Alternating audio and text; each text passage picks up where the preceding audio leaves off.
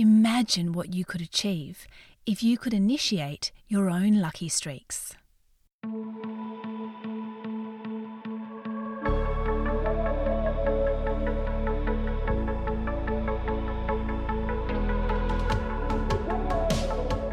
Hi, I'm Rebecca, and you're listening to Brain Snacks, the podcast that brings you bite-sized tips for designing a life you love.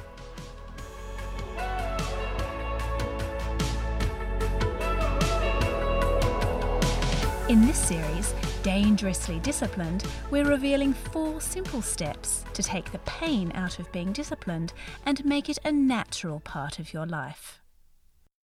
In episodes 1 and 2, you plotted coordinates for where you're at right now and where you want to get to. And now that you have a clear line of sight from the present moment towards your ideal future state, you can learn to tailor your habits to create lucky streaks that carry you from here to there. And I say lucky streaks because setting up good habits facilitates success in a way that makes it seem effortless. And isn't that what luck is? A case of preparation meeting opportunity? So let's get you prepared with layers of simple, constructive habits so that when opportunity knocks, you're prepared to make the most of it.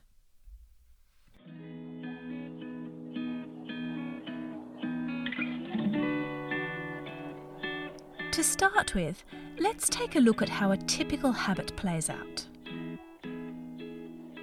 It's Saturday night, and you and a friend have just been ushered to a table at a funky new restaurant.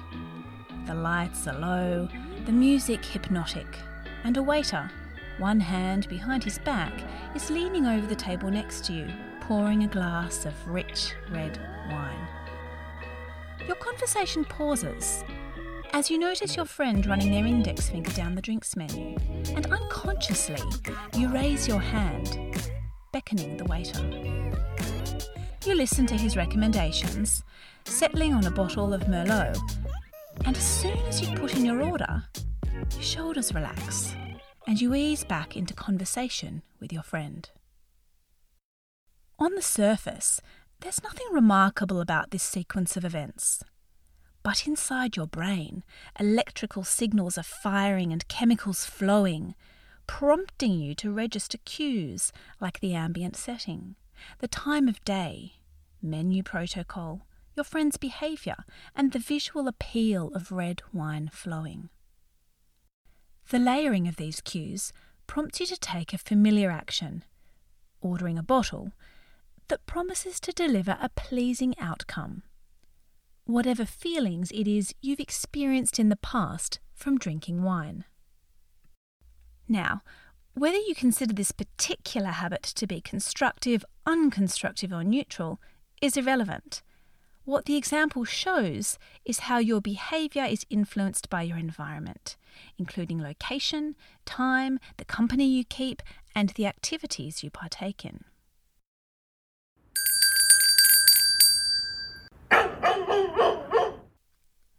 We're more similar to Pavlov's dog than we might like to admit.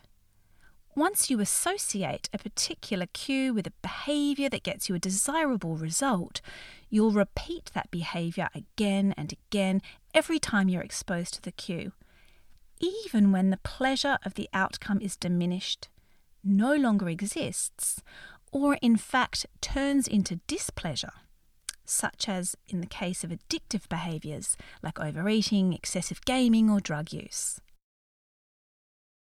While this information is interesting in and of itself, you may be wondering how it can help you create lucky streaks. And the answer is that the people we consider lucky or successful don't focus on disciplining themselves per se, but rather on creating disciplined environments.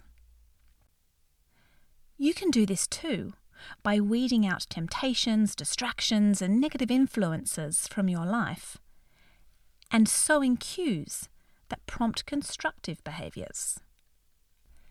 Making and breaking habits in this way is how you prepare to make the most of opportunities as they arise and foster what we call good luck.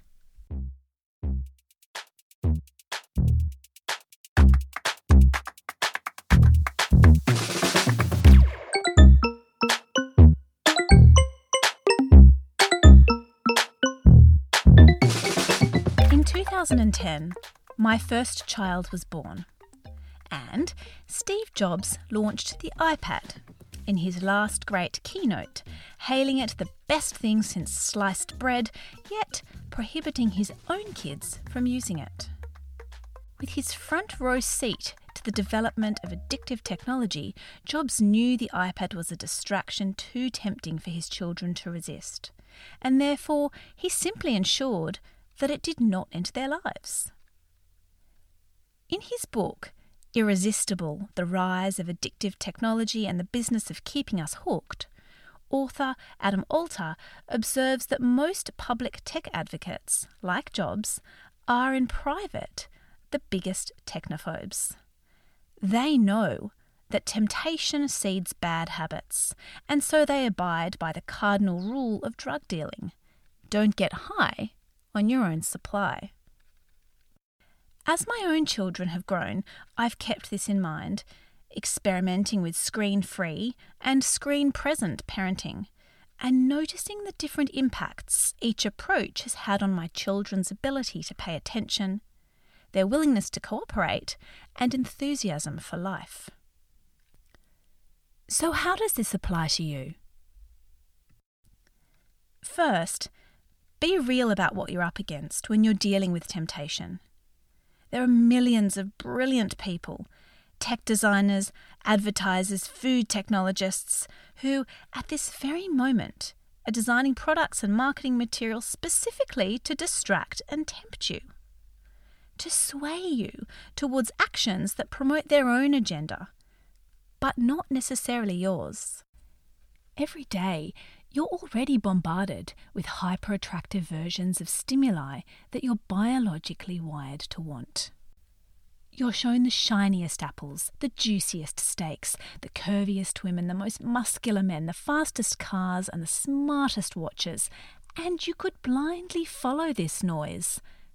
Or, if you're the kind of person who wants to chart their own course, you could do a Steve Jobs and design your own environment to minimize distractions and summon success.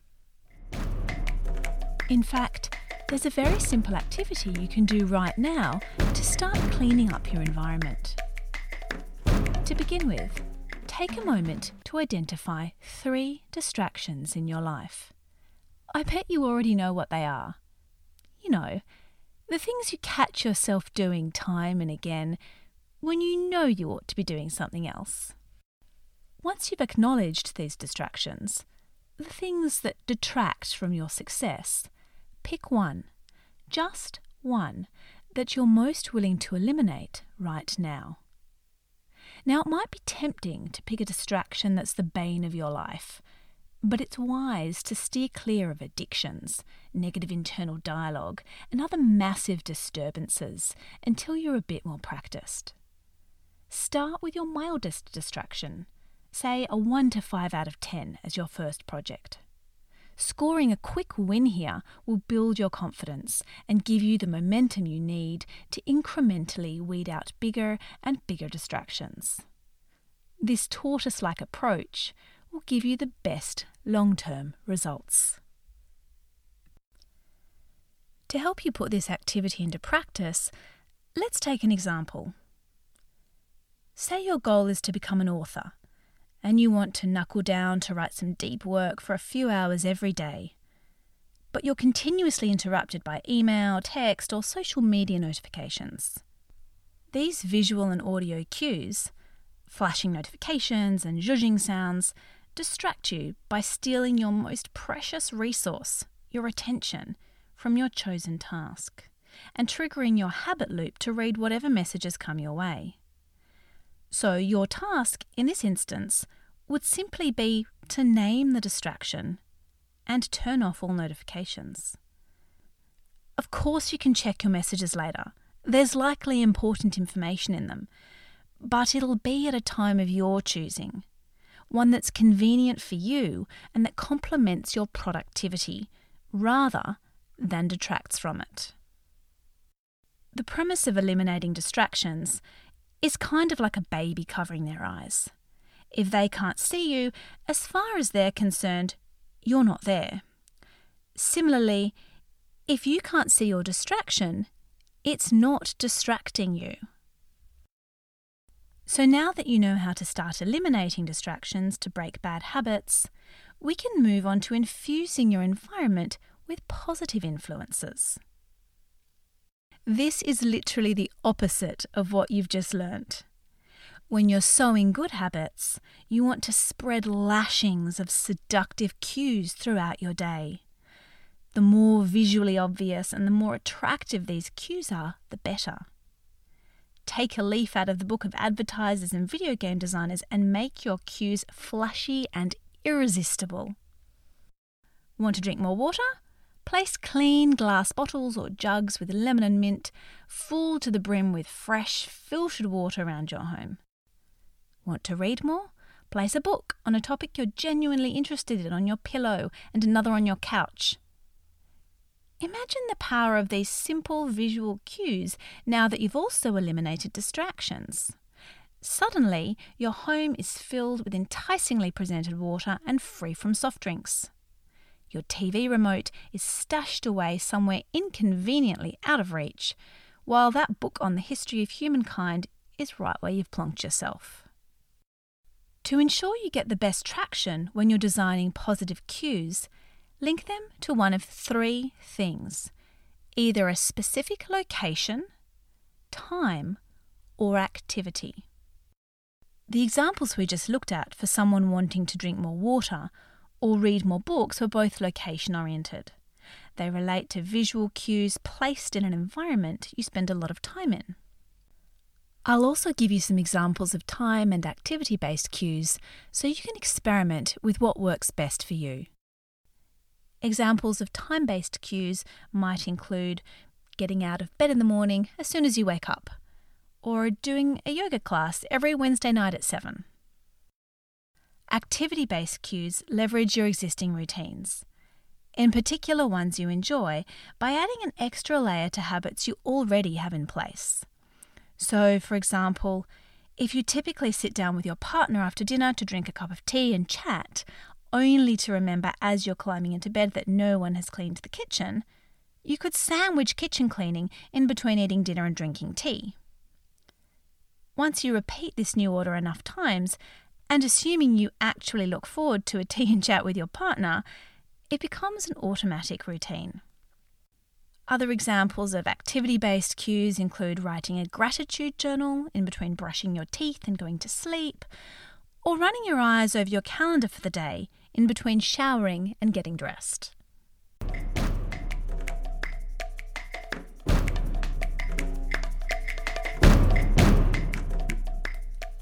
Now, just as I shared an activity with you a moment ago for eliminating distractions, here's a second activity for introducing positive new habits into your life. You may recall that in episode 2 of this series, you defined your ideal future state. You asked yourself who you wished to become and recorded how this person behaves. It's now time to revisit this list and choose one specific behaviour that you would like to trial in your life. You don't even need to introduce it yet. You're just setting the stage. So, what is the one new behaviour you'd like to trial now to get you closer to becoming your best self? Don't think too hard about this. It's better to go with your gut and get started on designing a simple new habit than fuss over getting it right and end up delaying your progress. In fact, any positive new habit you work into your life will bring you benefits. And once you've thought of a behaviour, you can ask yourself whether it would fit nicely in a particular location, at a particular time of day, or in between two activities you already regularly engage in.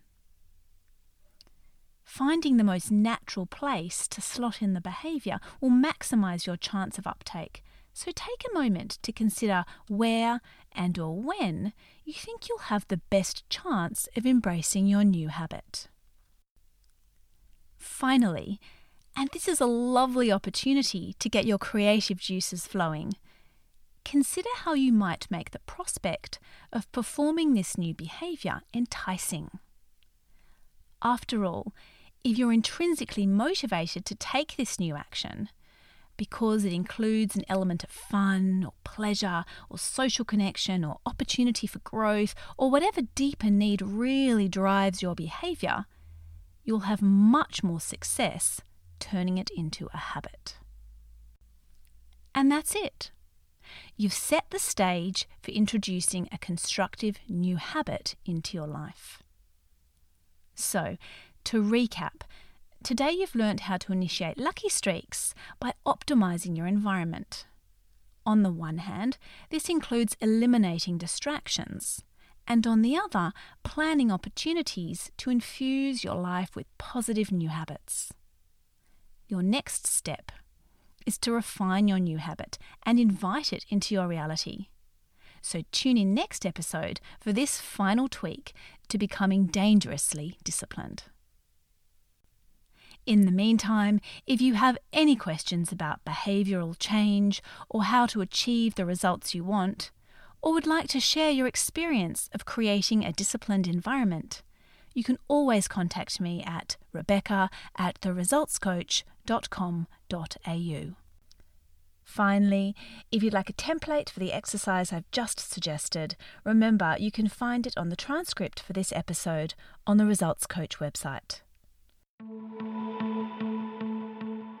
I hope you enjoyed this episode of Brain Snacks and that you take some time today to pause, smile, breathe deeply, and thank yourself for investing in your education, health, happiness, and success.